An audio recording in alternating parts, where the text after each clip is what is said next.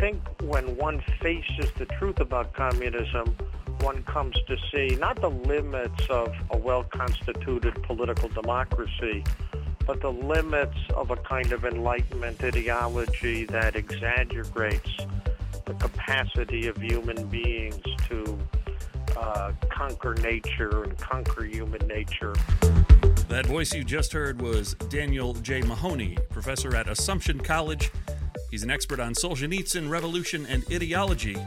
And he's going to be talking with Acton Director of Communications, John Caritas, today. They'll be talking about the 100th anniversary of a very significant event, the Bolshevik Revolution. Hi, everybody. Welcome to another edition of Radio Free Acton. This is Mark Vandermas, pleased to be your host here on the podcast of the Acton Institute for the Study of Religion and Liberty. Great show today. As I said, Daniel Mahoney will be here with us talking about the Bolshevik Revolution, and then we'll follow that up with an Upstream segment. Bruce Edward Walker talking with Daniel Menjivar on the movie Blade Runner 2049. That's a big one. Just came out. They'll be giving us their thoughts and review of that one. And, of course, we want to remind you before we get into our interviews, there is still time to register for our Education and Freedom Conference. We'll be holding that this week, Thursday, October 19th, 2017, at the Acton Institute's headquarters right in downtown Grand Rapids in our beautiful Mark Murray Auditorium. Head on over to acton.org/events to register for that one. And join us on Thursday if you've got some time to come out and talk about what freedom can do for education. So lots of good stuff today. Let's not waste any more time and get over to our interviews here on Radio Free Acton.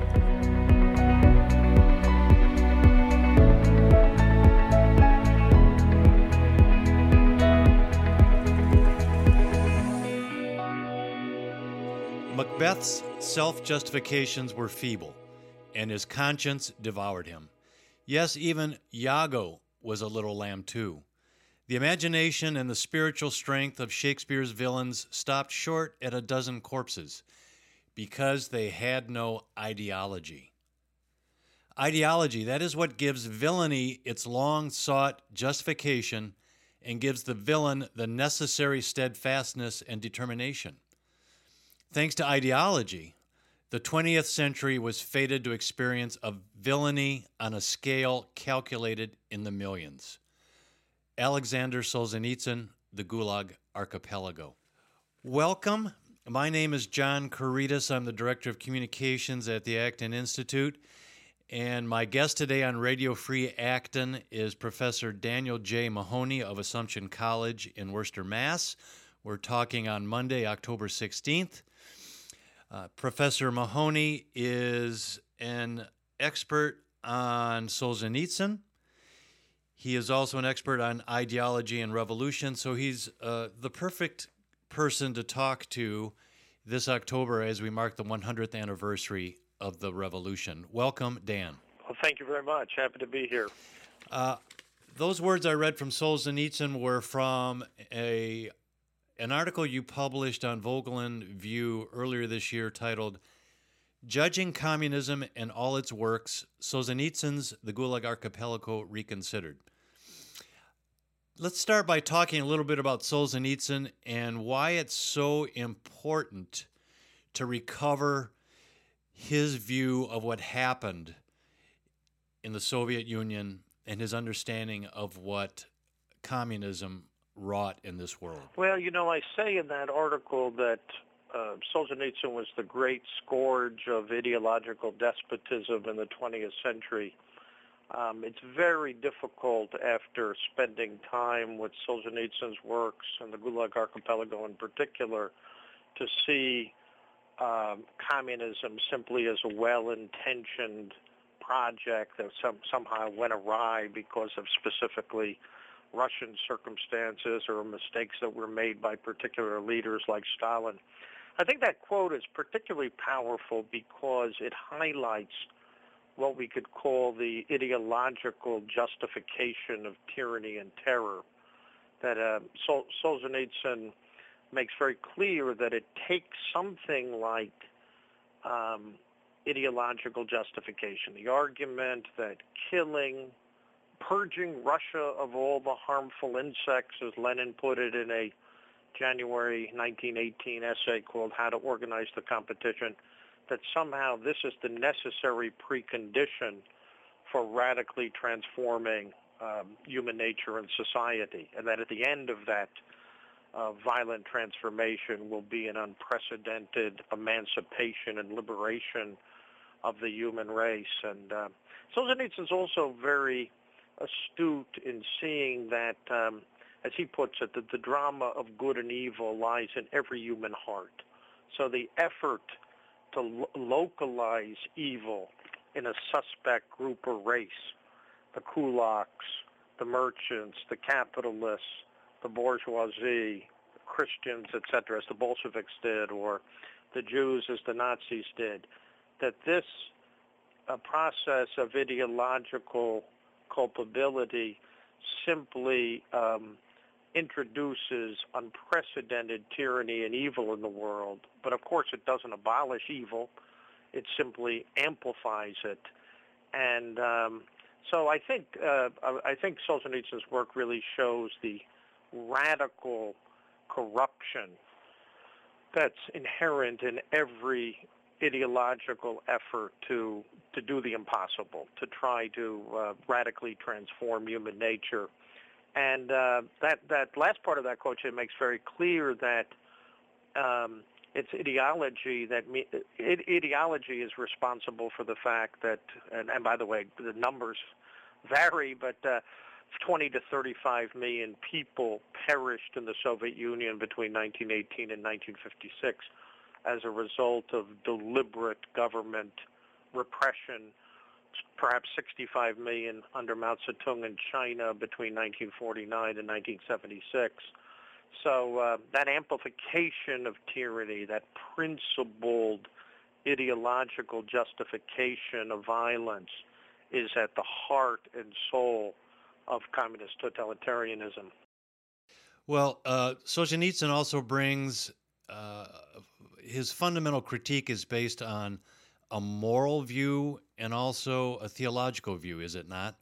How he understands well, what I think that's right, and that's what I meant when I would say a philosophical and theological view.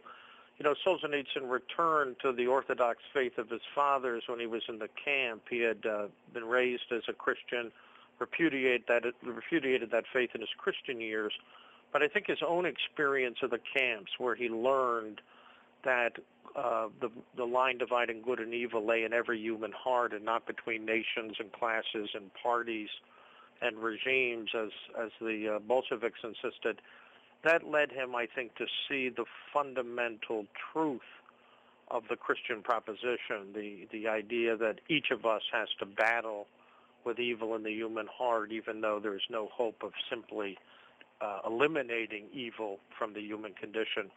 And of course, Solzhenitsyn in a beautiful chapter in the Gulag called "The Ascent" talks about his own return to faith. He had repudiated the faith of his fathers, but he came to see. I think he experienced something like redemptive suffering in the camps, and he came to see that the Christian understanding of the human person was the most complete and truthful account available. Well, as you point out in this essay, ultimately a victory was achieved. You write, "The Gulag Archipelago is an experiment in artistic literary investigation in Solzhenitsyn's description of it, in no small part because of its power to illustrate the sparks of the spirit that miraculously survived the assaults of ideology. Human nature is more powerful than ideology. God's grace is more powerful than imperfect human nature." Yeah, you know, one point I insistently make in this essay is that there's not a moment, or the slightest element of nihilism and despair in Solzhenitsyn's work, that the Gulag Archipelago is finally an account of hope and catharsis, despite the chronicles of suffering and repression and the comprehensive indictment of totalitarianism. In the end, Solzhenitsyn's book is a tribute to the sparks of the spirit. It is a tribute. He gives a human face, a human countenance to all those who suffered. He shows the power of both resistance to evil, but also the elevation, the ascent, the spiritual ascent that's possible for those who, like Solzhenitsyn, decided not to survive at any cost in the camps. So I think that's one of the most remarkable things about the Gulag Archipelago. If one reads it sort of in a cursory manner, just reading 50 or 100 pages, a lot of people, close its cover and say this is all too depressing. But if you read it all the way through, and we have the help of the wonderful abridgment that Edward Erickson prepared with the help of Solzhenitsyn in the mid-1980s, it's possible, I think, to confront that larger message of hope and catharsis, to see that with God's grace, human nature can be vindicated, that ultimately ideology is powerless to overcome and undermine the integrity of the human soul. And I think that paradox is quite striking, that this is, in some sense, a journey into hell, but it's also a journey that culminates in the vindication of the human spirit, the vindication of human nature, and a kind of invitation to accept God's creation and grace. I would also recommend to our listeners that if they are looking for a good place to get into Solzhenitsyn, a place to start, the Solzhenitsyn Reader that you edited with Ed Erickson would be an outstanding place to start. We'll link that book also in the show notes. And let me add that the Solzhenitsyn Reader, it's about 700 pages, a little bit shy of 700 pages, but as Stefan Solzhenitsyn's son, commented to me, it contains excerpts or the complete text of something like 80% of Solzhenitsyn's work. So it's extremely comprehensive. It has the most ample and comprehensive collection of his great speeches and lectures. And it also includes about 25 to 30% material that never before appeared in English. So I must say I've written many books, several on Solzhenitsyn, but the Solzhenitsyn Reader is the volume that I'm most proud of being associated with, because I think it makes Solzhenitsyn available to an Anglophone audience like no other volume. Yeah, I couldn't agree more. Anyone who's interested in revolution or the ideology should have this book on their shelf. So, Daniel, how is Russia commemorating and recovering the work of Alexander Solzhenitsyn today? Well, Solzhenitsyn's work is taught in Russian high schools. 3 of his great works are required reading. One Day in the Life of Ivan Denisovich, the first famous novella about the Gulag, his beautiful and spiritually sensitive short story, Matryona's Home, and lastly, a 510-page abridgment of the Gulag Archipelago, prepared at Solzhenitsyn's request by his wife Natalia, finished in 2010, and that is required reading in literature and some history courses in Russian high schools. So also a 30-volume collected works of Solzhenitsyn is in the process of being published. And next year, December 11, 2018, I'll be going to Moscow for a centennial conference to honor Solzhenitsyn on the 100th anniversary of his birth. So contrary, I think, to a certain impression in the West, Solzhenitsyn's voice is heard in Russia. It's a major part of the conversation, and I think Solzhenitsyn's presence guarantees that any effort to simply repress the memory of communist totalitarianism will fail. Also, I should add that there's a wall of grief, a big wall being dedicated in Moscow on October 30th on the 100th anniversary of the revolution to the victims of communism.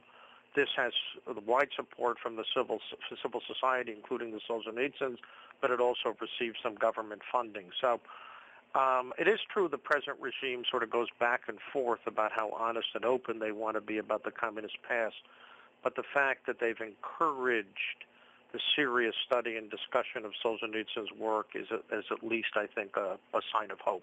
It is, and too bad American students don't have some of those Solzhenitsyn works on their required reading list as well. I think that's absolutely right. I just saw a poll, 83% of British high school students had never heard the name Solzhenitsyn.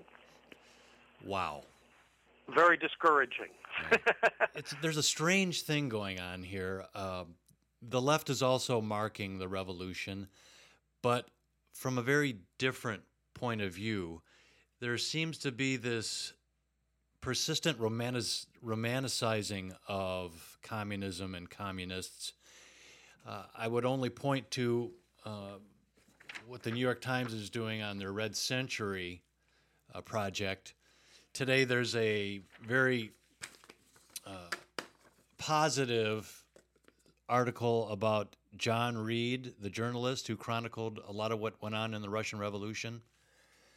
You might remember Reed from Warren Beatty's hagiographic 1980s film called Reds, which was sort of like a romance. Yeah, it's a movie I can't stomach. I know. Romance meets Bolshevism is what it probably the formula if you want to do the elevator pitch. That's right. Beatty was also the one to describe Trotsky, I think, as a romantic figure. So today they have an article on Reed. The articles they've been publishing almost look like they belong in the lifestyle section.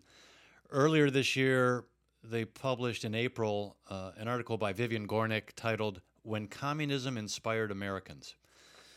So, Dan, what are we not getting here? What is it about the left's persistent refusal to look at the historical record, the terror, the crimes, the bodies piled up? What's going on here? Have we learned nothing? I think parts of the left who remain committed to a kind of historical progressivism, to at least the aspiration to fundamentally transform human nature and society, who want to believe. Harry Hopkins, FDR's chief advisor in the 1930s and 40s, once called communism the New Deal in a hurry. And by the way, I'm not sure that was FDR's view, but it was certainly the view of many liberals and progressives in the United States and the West. And I think communism is very difficult for the left to come to terms with, as this really execrable New York Times series illustrates, because to face the truth about communism is finally to confront the limits of an Enlightenment worldview. The idea that material and technical and progress is coextensive with spiritual and moral progress. The idea that human beings can be transformed without God's grace. The idea that a kind of technique of power and revolution can fundamentally alter the human condition. I think when one faces the truth about communism, one comes to see not the limits of a well-constituted political democracy, but the limits of a kind of Enlightenment ideology that exaggerates the capacity of human beings to conquer nature and conquer human nature. So in that sense, I think the Democratic left holds on to the romance of revolution. They'd like to believe, for a long time, I think the standard version of this was that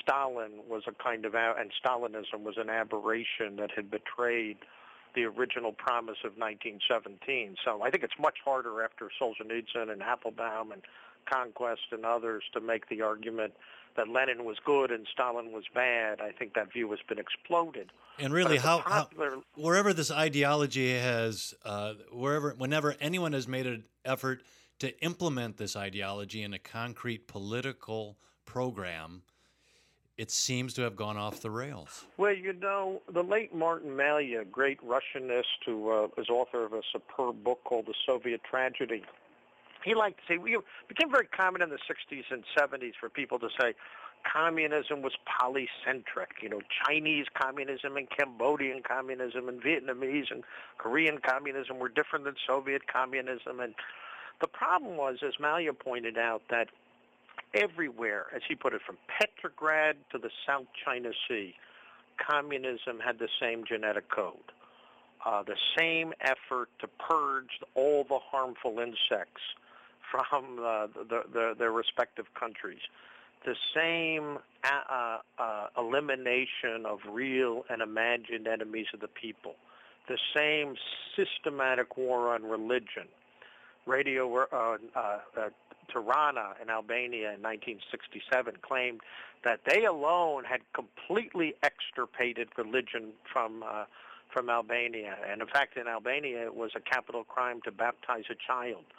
But in fact, as Maya says, from Petrograd to the South China Seas, the collectivization of agriculture, the persecution of enemies, the war against religion, all took a relatively identical form. And so the problem is inherent in the ideological project itself. The goal is impossible, the means are inhuman, even demonic, and the result of every effort to apply maximalist socialism, and that means the abolition of property. The four abolitions of the second part of the Communist Manifesto: the abolition of private property, the abolition of religion, the abolition of the family, the abolition of nations. And I think if one looks seriously at the enterprise or project itself, I think it's apparent that any effort to instantiate or embody that project at the level of practice is going to end up with an unprecedented form of tyranny and terror. And by the way, there are many honest members of the left, the democratic left, who long ago recognized these truths about George Orwell, most famously, who was a man of the left, was an indefatigable critic of totalitarianism. But many people on the left, I think, really refuse to acknowledge the problem is not this leader here, that leader here, this historical experience versus that historical experience. It's, as I said, the ideological enterprise itself. Yeah, and thank you for reminding us of Orwell. His work, 1984, is a work of true genius, and that should be on our bookshelf as well. Absolutely. And contrary to Walter Cronkite's introduction from the 1980s, the book wasn't primarily about Richard Nixon and Watergate. It's a deeply discerning critique of the communist lie and the efforts, 2 + 2 = 5, the efforts to transform human nature. Orwell's original title for 1984 was The Last Man in Europe, Winston Smith. Mm-hmm. You know that this was...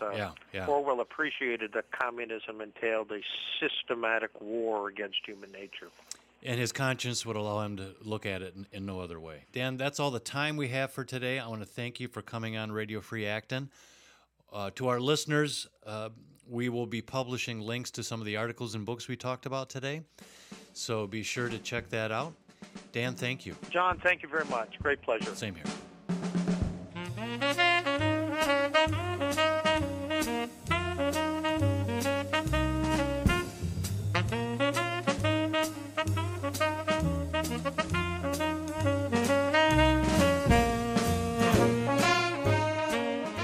My name is Caroline Roberts, producer of Radio Free Acton, and I'm here in the studio with Paul Bonicelli, Director of Programs and Education for the Acton Institute. And I understand that there is a new conference coming around the corner. Paul, can you tell us a little bit more about that? I would be glad to. It's in October 19, and we're going to focus on education. The title of the conference is Education and Freedom, and our goal is to look at Acton's principles of personal liberty and free markets and apply that to some of the big questions about education reform that the country faces today. Who do you think should attend this event? I think this is a conference that really would interest teachers. It would interest administrators of schools, both higher ed level as well as K-12. Also families, homeschoolers, private school, classical school, Catholic schools, anybody that is doing education as a profession or a consumer of it, if you will, but also people in the public policy arena, the business arena. This affects every bit of our national life, and so it would be interesting to anyone. Thank you, Paul. For our listeners, how can they register for this event? They can go to acton.org, acton.org, and find our events tab and register that way. All right. Thank you very much, Paul. My pleasure.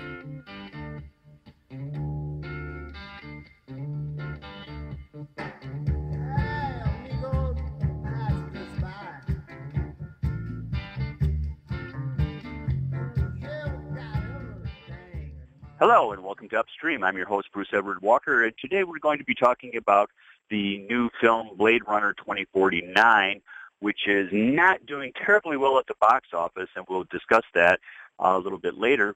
But my guest today is producer Daniel Menjivar, and he's not as hot on the movie as I am, and so why don't you lead in? Tell us a little bit about the movie, the individuals who made it. The director is Denis Villeneuve, I believe is how it's pronounced, a French-Canadian director.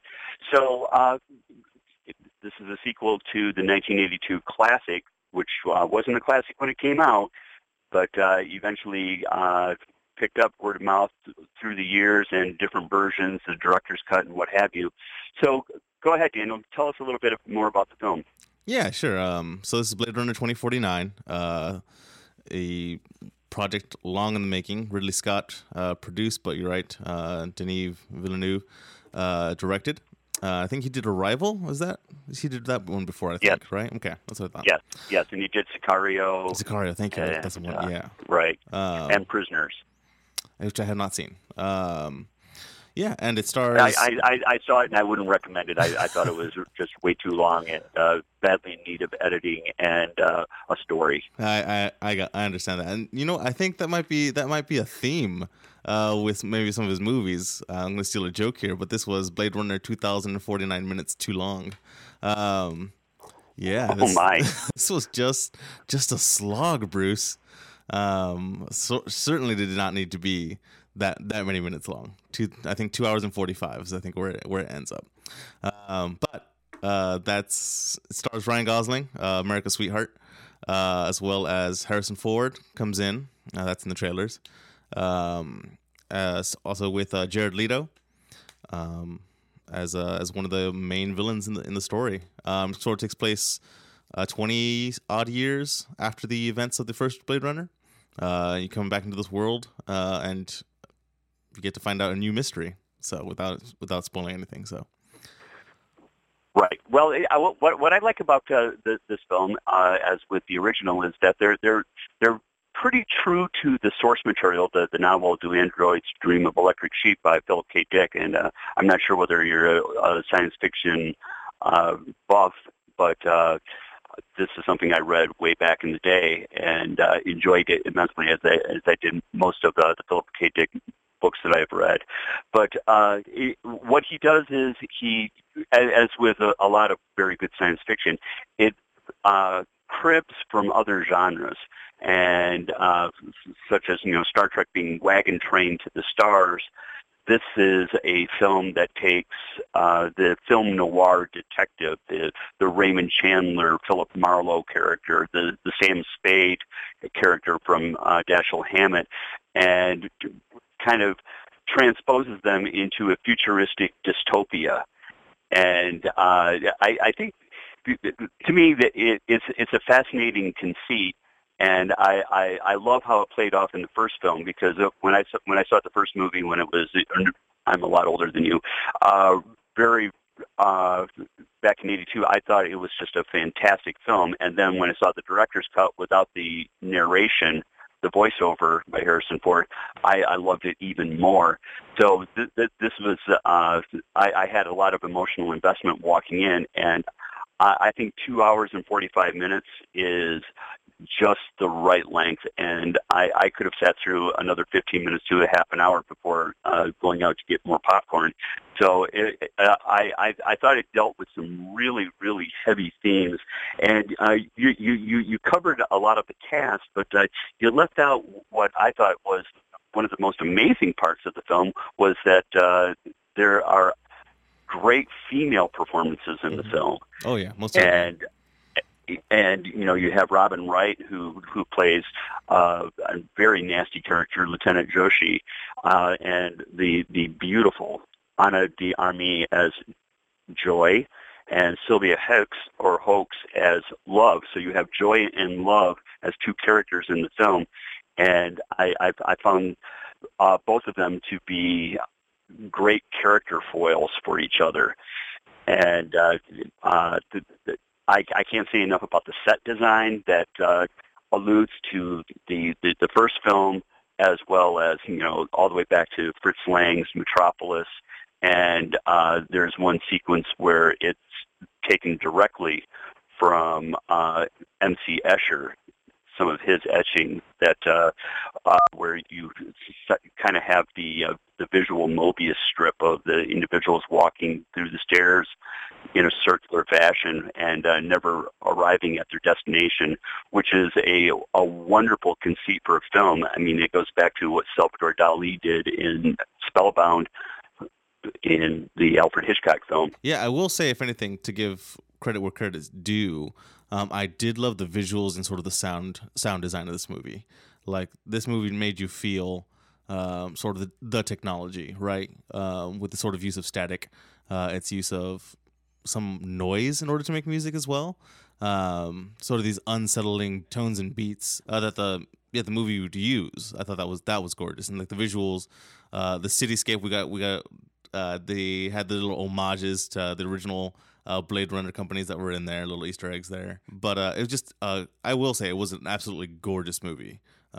Going back to Los Angeles there, future Los Angeles, and sort of seeing it, 20 years later in a different world. I definitely enjoyed watching this movie. Yeah, and the music, the soundtrack, as you said, is by Hans Zimmer, and he actually takes some pieces from Peter and the Wolf, as well as the original soundtrack by Ben Jealous, the German composer and pop artist. So let's talk a little bit about the story. Why would this be of interest to the Acton audience? And we have to be careful not to present spoilers because, like I said, this movie is not doing terribly well at the box office. It cost more than $150 million to make. Yeah, I mean, the original Blade Runner didn't do that well either, right? Like, so it's just sort of this pattern that it already set. But regardless, I'm sure it'll be a cult hit no matter what. Right.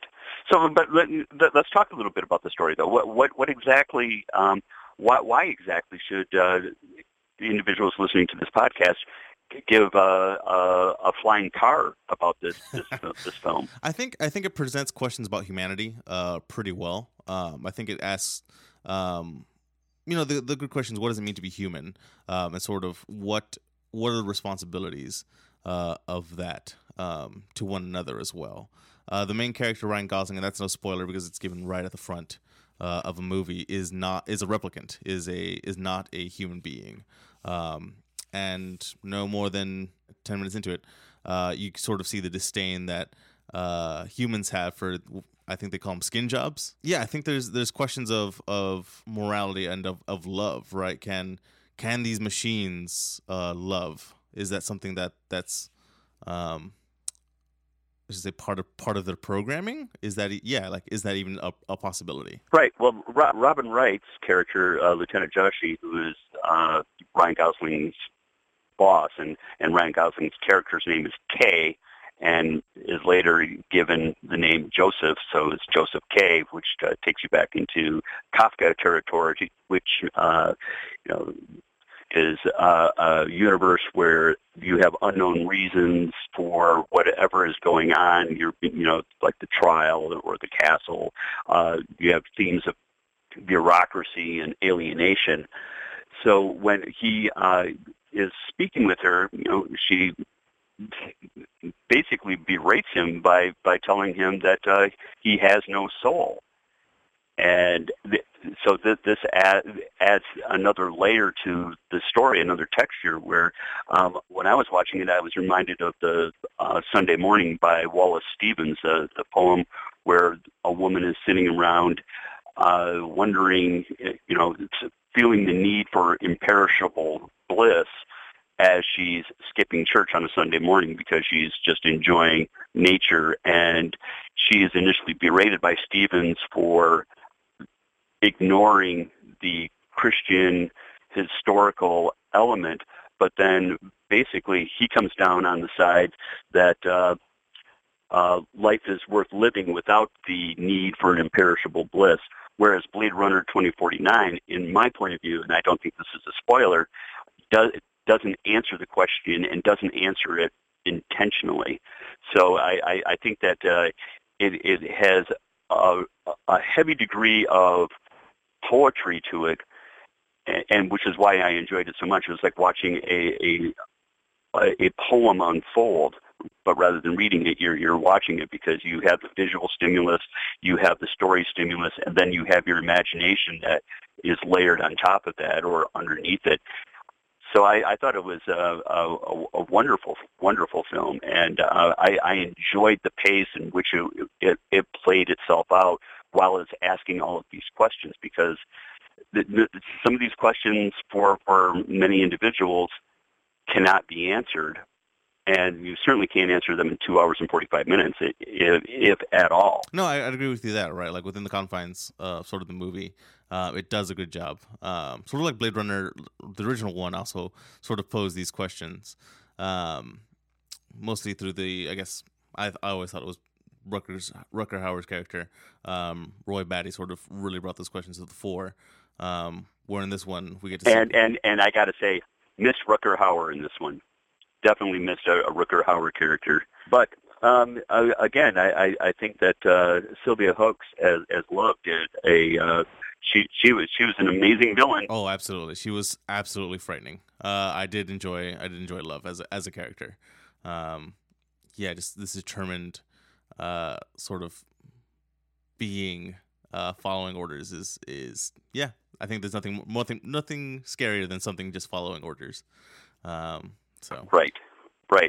Well, do you have anything else to add about this Blade Runner 2049? I mean, it seems to me that it looks like they're rebooting a franchise with this, because the screenwriters Hampton Fancher and Michael Green made a self-contained story, but there's also a lot of opportunity to come back with a sequel or a series of sequels, much like Ridley Scott is doing with the Alien franchise. Mm-hmm.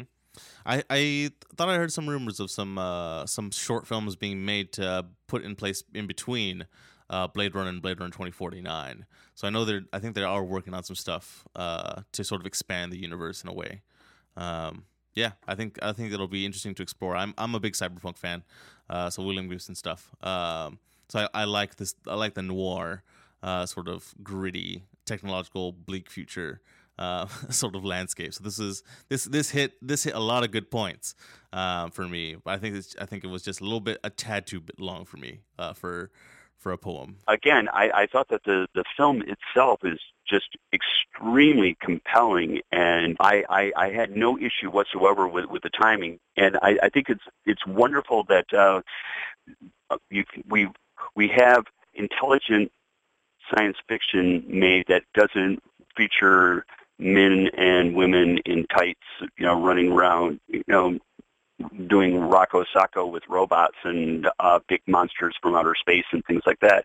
It's really nice to actually have science fiction deal with what Theodore Sturgeon used to call the philosophy of what if, that all good science fiction is based on what if, and answering that question to some extent, or at least posing the question in a philosophical fashion. No, I think movies of this type definitely have their place, and I wish there were more. I feel like more of them are on television of one sort or another, Westworld or whatnot being the one that kind of comes to mind. Yeah, and before we close out, too, I'd also like to say that the great Roger Deakins, who is one of the most amazing cinematographers ever, did the cinematography on this, and so this is just a smorgasbord of visual delight, and it bears repeated watching. I know that you could probably think of better things to do with 2 hours and 45 minutes, but I know that I was absolutely spellbound by the cinematography, and the special effects team did a wonderful job.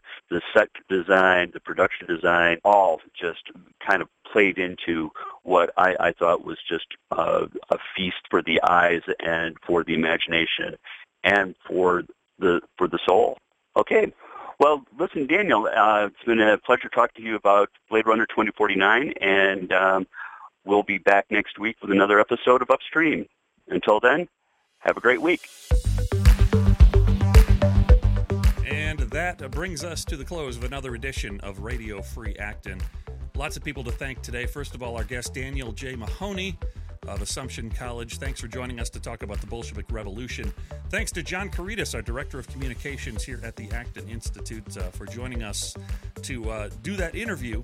And, of course, thanks to Bruce Edward Walker. He's always great on his Upstream segments. Daniel Menjivar, our editor this week, and also joining Bruce. Thanks, Daniel. And Carolyn Roberts is our producer this week on Radio Free Acton.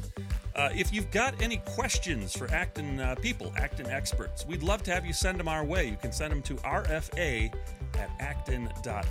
Anything on economics or theology or the intersection of the two, we'd love to open those up and answer them on the air. So please do send us your questions. rfa@acton.org is the address. And of course, be sure to check out the Acton Institute's website at acton.org and our power blog at blog.acton.org as well. Lots of great content there all the time. Thanks for joining us today on Radio Free Acton. We will talk with you next time. Have a good one, everybody.